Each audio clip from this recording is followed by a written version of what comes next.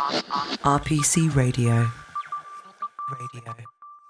Hello, you're listening to Insurance Covered.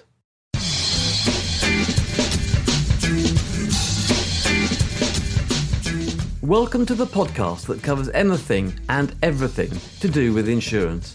Coming up in this episode. It's unlike any other kind of insurance line. Most policies will take around 20 hours of work to underwrite. And yeah, there is a real technical component to it. So that takes a lot of experience, a lot of technical skill, and I guess a commitment to the cause of creating a worthwhile insurance product. My name is Peter Mansfield. I'm a partner in the law firm RPC, and in each episode I am joined by a guest and we discuss an aspect of the wonderful world of insurance. And this week we have Angus Marshall, and we are going to discuss warranty and indemnity insurance. Angus is a graduate of the Australian National University with a master's degree from the University of Sydney. He started out his career in the International Tax and Mergers and Acquisitions team at PwC, then moved to the law firm Norton Rose Fulbright, where he was also in the Mergers and Acquisitions team. Then in 2013, Angus moved to London, where he made the switch to insurance, joining first AIG and then in 2019 CFC, where he's currently head of transaction liability, which is what we're going to discuss today. So Gus, welcome to the podcast. Thanks very much for having me. As is clear from the introduction, you've been involved in the world of mergers and acquisitions for, well, forever, really. So when did you cross the divide from practitioner to insurer, and why? Why did you cross the divide? So as you can tell from my kind introduction, Peter, and perhaps even my accent, although it's 10 years old now, being in the UK for that long, I'm Australian, and I started off advising M&A underwriters in Asia Pacific. So it was a gentle introduction to the world of M&A insurance in many ways. And from there, I was on secondment at AIG and ended up being offered a job in London, which I gladly took up. And I think, one of the reasons that was so compelling for me was the job of M&A underwriting really isn't that different, though I could say a fair bit more interesting and more fun. But from a technical perspective, not that different from acting as a lawyer in just a general M&A transaction. In effect, you're almost as if you're advising the seller. But instead of advising the seller on what risks to not take, we're in the business of taking the risks. Brilliant. And I've been wanting to do an episode on warranty and indemnity insurance for a while, but there's a reason why I'm wanting to do it today, because on 8th of November, 1972, so 50 years ago, the current stock exchange was opened in London. And one person who was present on that day was my father, because he'd been the chief engineer for the construction project. And so to celebrate the 50th anniversary of the stock exchange, and indirectly to commemorate my father, we're going to do an episode today on something that's linked to the buying and selling of shares, warranty and indemnity insurance. So Gus, could you set the scene for us? Because I'm merely a litigator. I've never done any M&A transactions in my life.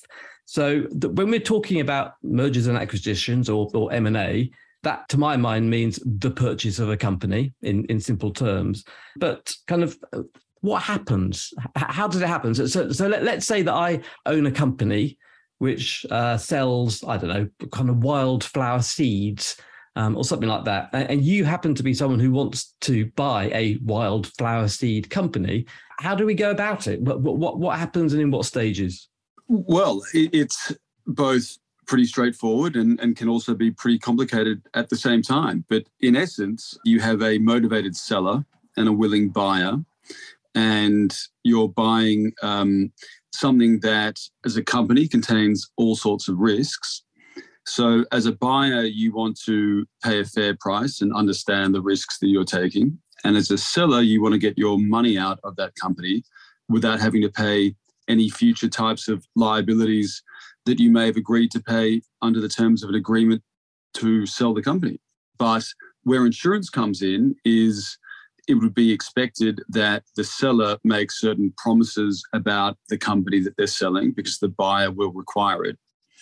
And if those promises, also known as warranties, turn out to be wrong, the buyer has a right to recover a certain amount of liability money from the seller due to those promises being incorrect. Okay, and those promises are the warranties and indemnities, and they are in the share purchase agreement. Is that the document? That is correct. I mean, it goes by various different names, but share purchase agreement, SPA, or if you're in Australia, a SPA, which I always get pilloried for by my UK friends. It can also be an asset purchase agreement, although I'm at risk of complicating things by introducing that term. But effectively, it's just an agreement to buy shares of the company that operates the business that you want to buy. So that's obviously why it's called warranty and indemnity insurance, or that's how it's usually known, W&I insurance. But I think it's something different in the US, isn't it? And I believe that CFC, you call it transaction insurance. Is that right? So are all of those things basically the same thing, or are there subtle differences? Subtle differences, although I would say to someone new to this class of insurance, they're not really that relevant. But just to rattle through them, M&A insurance is the same as transaction liability insurance, which is the same as transactional liability insurance. And then the product that exists within that class of insurance, W&I insurance, is called representations and warranties insurance in the United States, or R&W. So acronyms and terminologies, but broadly we're dealing with two main concepts. It's the class of insurance and the product in which the main product of that class being W&I insurance. Brilliant. And how long has it been around?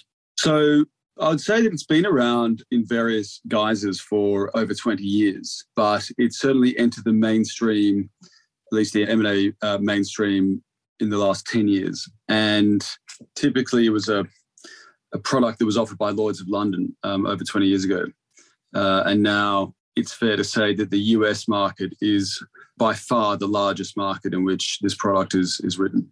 And just one more introductory thought, because we are going to get into the nuts and bolts of the policy in a moment. But before we discuss what the insurance actually achieves and what it does, could we consider for a moment what would happen if, let's say this hypothetical transaction of my wildflower seed company, if there's a problem, so let's say if I have misstated the amount of yellow rattle seed that my company sells, in the absence of insurance, if there were no insurance and I have breached a warranty that I have made to you, what would happen? So you as a buyer would file a claim against the seller, and depending on what the terms of the agreement say, you would have a legal right to some form of damages. And if it's a particularly buyer-friendly form of agreement, and indemnification, which I'm at risk of getting too technical here, but essentially you're going to get sued. Oh. And to mitigate the risk that the seller who's given those promises or warranties doesn't have the cash to pay the buyer what they're owed as a result of that breach of a warranty, oftentimes an escrow is entered into. And escrow is a French word, which really is just money set aside for the satisfaction of a future issue, potential future issue. Now, sellers don't like escrows because you're having to lock your money up for a certain amount of time that you don't get to use, and it's at risk of some future event that you can't really control. And that's really the kind of segue into why insurance exists. It's you can avoid giving an escrow, and you can avoid having this risk hanging over your head as a seller that you've made an innocent misstatement, which has caused a warranty breach. And insurance is really protecting the buyer against the risk of non-payment. Okay. So, I mean, it makes you wonder why there wasn't a W&I insurance product beforehand. I guess the thing that kind of brings this all together and explains why W&I insurance has taken off in such a rapid way is private equity. Now, the seller doesn't want to give an escrow. The buyer would like an escrow, but is now accepting of the fact that it's unreasonable to ask for one, especially in light of the advent of insurance. But the thing that I think really explains why W&I insurance is so popular is private equity sellers. So historically, they can't or didn't and wouldn't give expansive warranties because they needed to return the proceeds from their investments to their LPs, their investors. So a buyer could not really get a fulsome suite of warranty protections when buying a company. Now, because of that, they weren't willing to pay as much. in comes W&I Insurance, and a private equity firm seller can give a fulsome set of warranties in selling a company to a buyer who likes that without the related risk in doing so because it's insured. So that fact alone is, I think, the reason for PE funds as buyers and sellers still accounting for well over 70% of the participants in the market, either on the sell side or the buy side, as insured as it would be. So this is one of those situations where the existence of insurance actually has the potential to change the underlying agreement. Exactly. So one of the unique characteristics, I think, of W&I Insurance is that it's not just about risk transfer. If you think about every other commercial insurance policy, it's really about wanting to transfer a risk that you can't accept having or won't accept having. Here, of course, there is risk transfer. It's insurance at the end of the day. But there is a significant benefit in terms of facilitating deals getting done. And although it's impossible to say how many, we think that there are a material number of transactions that are insured in the market every year that wouldn't have been done without insurance. Let's move on to the nuts and bolts. So first, which party is it that tends to buy the insurance? So it's almost always the buy side in the main market. Main market being deals of $20 million or 20 million pounds EV up to, I think the biggest deal we've ever insured as a market was $24 billion. So buyers are typically insured, but the seller can be insured. And certainly the seller on SME transactions are now commonly insured. And there are benefits to doing both. But I think the reason why you have the buyer insured in the main market is the seller doesn't need to be liable for the warranties that they've given. It can be a so-called pound cap, i.e. they're only liable for £1 of liability. And the buyer's sole recourse for a breach of warranty is against the insurer. So that allows the cleanest of clean exits, if you like. Okay. So in the share purchase agreement, the seller provides a warranty, but the share purchase agreement states that there's a cap on liability for a breach of that warranty. Exactly. Yep. Okay. And that's because of the existence of insurance. So there'll always be a cap, but the cap is significantly reduced because of insurance. Okay. And reduced down to literally £1, which of course is meaningless. Because normally insurance would compensate for a loss, which would be the contractual loss. So if the contractual loss is £1, then the limit, all that the insurance would pay is £1. But this is an insurance policy which is completely separate to the liability, by the sounds of it. Yeah, that's correct. So to sort of illustrate this point, if you're insuring the seller and this would never happen, but for illustrative purposes, if you're insuring the seller where their cap on liability is £1, the insurer could only ever pay £1. Now, when insuring the buyer on a £1 capped seller indemnity deal, the policy disregards the cap for the purposes of insurance. So there's a breach, the buyer suffers the loss because of the breach of 100,000, say, and they can recover that back from the insurance, even though they only have a legal right of recourse against the seller for £1. Exactly. Yeah. Brilliant. Presumably that the policy includes exclusions, otherwise it would just be a guarantee. So what sort of limits are there on cover in a W&I policy? So I think a couple of key exclusions which speak to the concept of W&I insurance, if you like, and they mirror in many ways issues that you can and can't claim under the terms of a standard share purchase agreement. So the first one is, as a buyer, you can't recover for any issue that you are aware of. So if you know of a warranty breach, you can't then turn to the insurer to seek recovery. The second key exclusion when you're insuring the seller, as rare as that might be, is we can't insure the seller for their own fraud. And that would be pretty obvious to those working in and around insurance. The other group of exclusions, technical in nature in some ways, but worth mentioning, transfer pricing, which is a tax risk around how you've priced certain goods and services in a intercompany group, secondary tax liabilities that fall on you, despite them primarily being liable by a third party, There are also some deal-specific exclusions which come out of underwriting, and they're too sort of voluminous and deal-specific to really group. Okay, and how the fact that it's the buyer of the business who buys the insurance policy, and they obviously don't know, there's not much for them to disclose. So I'm slightly intrigued to know how you as an insurer protect yourself to ensure that you don't get stitched up by the parties. I'm not saying fraud or anything like that, but that the parties can tailor their due diligence in ways which effectively, that they don't necessarily ask the questions that they probably ought to ask, but they just cover it on the insurance policy. So, and my understanding is that notifications on these policies run around 20%, which seems to me to be very high. So I guess the broad question is, at what point do you, as insurer, become involved in the M&A negotiations, and how do you protect your position in those negotiations?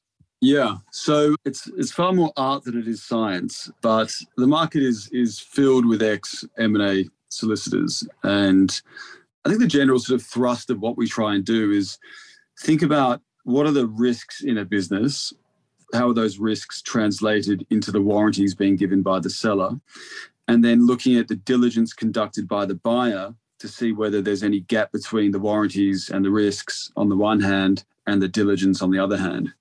And you kind of got to take a step back, because the risks that we're covering, it's the kind of unknown unknowns, right? We want to get to a position where what's covered under the policy is really only caused by seller fraud, or it's caused by an issue that couldn't have been identified in a reasonable diligence exercise.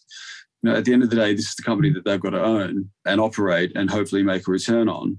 So we don't want to be dictating what they should do.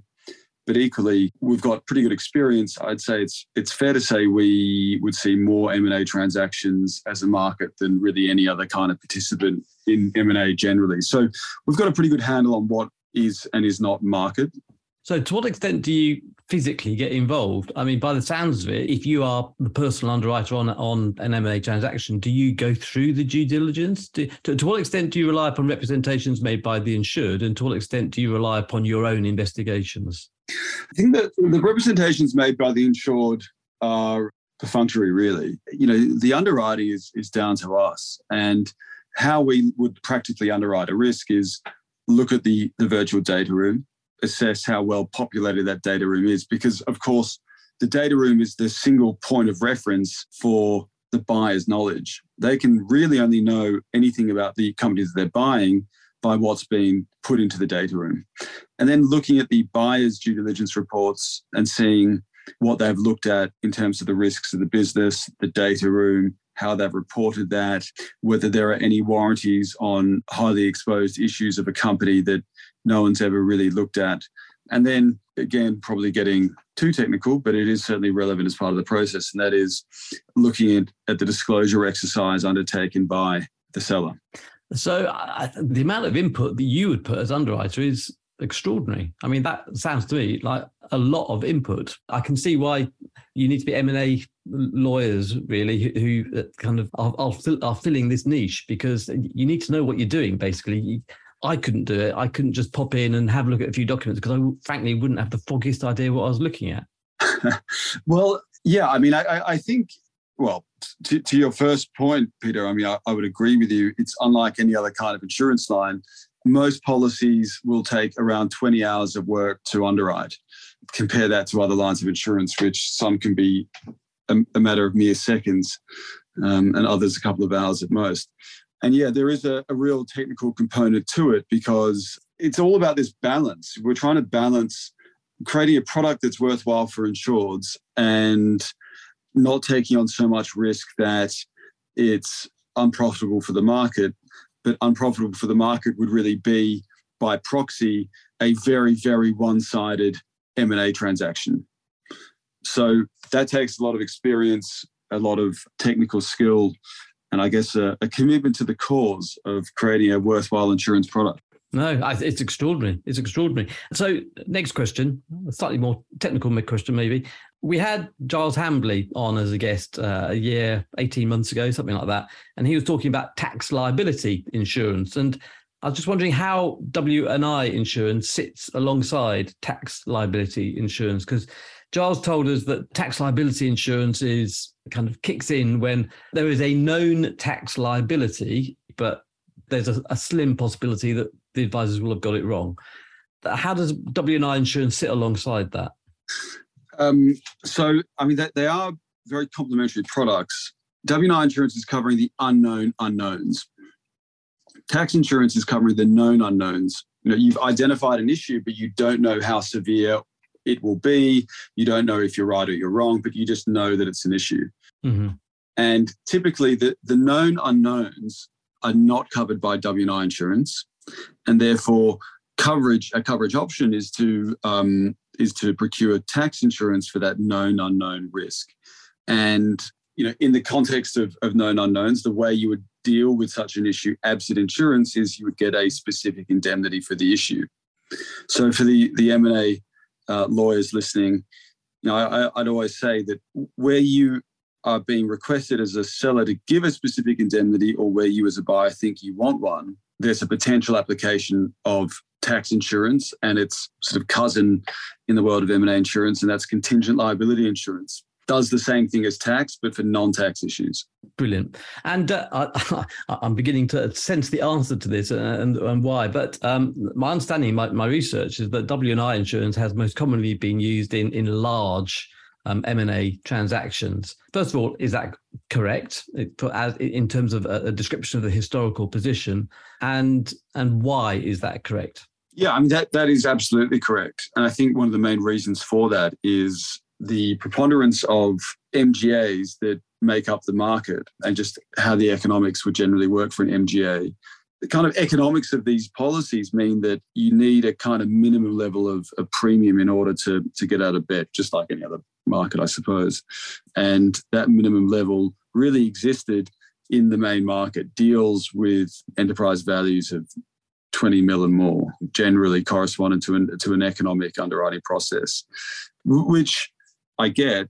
I think we can all understand that. But it did leave a very significant part of the M&A market completely ignored, and that's the SME market. And when you take into account that, I think under the M&A Institute's latest stats, out of 54,000 deals, it's something like 85% of those deals are SME, which is a massive part of the market that's going uninsured without a product. Well, you say without a product, but I think the CFC has just launched a product or is about to launch a product. So for SME businesses, so tell us about that. Yeah, so we identified that part of the market being ignored. So during the start of COVID, we put our heads together and figured out, how would you create an insurance product for the SME segment to offer W&I insurance? And that's exactly what we did. And the product, it's now coming up to its first birthday, really. It's been a great reception, frankly. Certainly in the US, we've done a truckload of business there, and the UK as well, which is really interesting because in the US, an escrow is almost universal in the SME end of the market, which makes the buying of insurance such an obvious alternative. In the UK, escrows are not as common, but still we're seeing significant uptake for our SME product known as transaction liability private enterprise. But who buys that? It's on this occasion, it's not the buyer of the business, it's the seller of the business that buys the insurance. Is that right? That's right, yeah. So the seller, we're in effect indemnifying the seller for any loss that they have to pay to the buyer for a breach of the reps and warranties that they've given. And I think that can create quite a nice dynamic from the buyer's perspective, because you're concerned as a buyer that, do you know everything that you could know? Has the seller undertaken a thorough disclosure process? So you want the seller to be on the hook for the warranties that they're giving, but you also don't want to take the risk that if there's an issue, the seller can't pay. And of course, there will be things that the seller just didn't know anything about that might result in a warranty breach, and that's a innocent misrep, as we call it. There's always the risk of that. So TLPE is sitting behind the seller, covering, in effect, the buyer for those types of risks. And one of the features that we brought about in the policy is to name the buyer as a loss payee. So if there's an issue, we're indemnifying the seller, but we're really paying the buyer directly for their loss. Yeah, but you obviously can't spend 20 hours per policy when you're dealing with SME stuff. So how is it based far more on representations from the seller in that situation? Exactly. And that's a main reason why underwriting's so expedited in TLPE. I think the quickest policy we've put in place, I think we did it in about 90 minutes, which is probably slow for other SME products, let's face it. But for transaction liability, where start to finish on the main market can go as long as 6 weeks, 90 minutes is certainly, in relative terms, rapid. And what about companies which are distressed, are in financial crisis, where directors might have left or whatever, companies that are not in a position where they can actually give any warranties or indemnities at all? How does insurance fit into that sort of situation? Yeah, so I would say that when you have distressed companies, there's varying underwriter appetite to insure those. But where you have a company that is significantly distressed and really insolvent, there's still a market of buyers that would want to buy them. And in many scenarios, there's no one that is willing or able to give warranties from the sell side. So there's obviously an application for W&I Insurance to step in and deem a set of warranties that the seller would have given, but couldn't because it might have been in administration, let's say. And the market generally refers to that scenario as synthetic W&I insurance. And it's fair to say this has been an idea that's been heard of a lot and really been around for a long time, but it hasn't been as readily available as one might think. I certainly think there's a role for it to play, but it's certainly not part of the mainstream, I would say. And we've already started to talk about, we're coming to the end of our discussion, Gus, so thank you kind of so much for that. But we've already started to talk about where WI insurance might be headed, because it's an enormous market, isn't it? I hadn't really realised, but I was looking up at the website of the Institute for Mergers, Acquisitions and Alliances, and 790,000 M&A transactions worldwide over the last sort of 19 or 20 years. So, and $57 trillion. It's an enormous market, obviously, but presumably you see W&I insurance as a huge growth area. But are there sort of particular developments that you're anticipating? What kind of gets my creative interests going is, if you think about W&I insurance, it's really, in many ways, just an idea. And the idea is that we're insuring promises in a commercial transaction. Now, obviously, most of that is around the buying, selling of companies, but there are huge markets that exist that just aren't serviced or really gone after at all. The aviation market, I mean, the buying and selling of aircraft every year, you have extensive warranties and representations given in that commercial context. In lending agreements, there are warranties given by the borrower to the lender. Again, if you take M&A just on the pure debt side, you could quadruple the size of the equity component of that market, because that's generally how levered these deals can be. So I would say that over the next 10 years, you're going to see probably a renaissance of W&I insurance in its application to a whole variety of different commercial contracts and commercial scenarios. I'd like to think that the market, it's kind of the end of the beginning, and we're going to see, I think, a huge number of quite innovative adaptations of W&I insurance to other commercial settings. So finally, Gus, what bit of advice would you give to an individual entering the insurance world now, kind of from your experience? It's a good question. I mean, I think, it's sort of saying you work in insurance, it's a bit of a sort of social contraceptive. People switch off and are not interested, but one's got to give a good account of the industry. And the reality is, I think, really fascinating. When you think that insurance as an industry, we're covering against kidnap and ransom, floods in India, the buying and selling of companies, the insolvency of construction projects, directors and officers, property, car. I mean, the world doesn't exist without insurance. So if you want to get into a very entrepreneurial, dynamic, fascinating industry, then insurance is really the the market that not many people think of in those terms, but in reality, it absolutely is. So I would say, in short, go for it. You've got nothing to lose. It's full of real characters and some very smart, innovative people that have been a pleasure to work with, frankly. Thank you, Gus. That was absolutely wonderful. Thank you so much for your time. RPC Radio. Thank you so much for listening to Insurance Covered, which is an RPC production made possible by Joe Burgess and Mary Mitchell. If you enjoyed this podcast, you will also love our other podcasts, Taxing Matters and Money Covered, plus The Fix, which is co-hosted by my colleague Kelly Thompson. If you want to be a guest on Insurance Covered, please email me at peter.mansfield@rpc.co.uk. Thank you, and I hope you have a great day.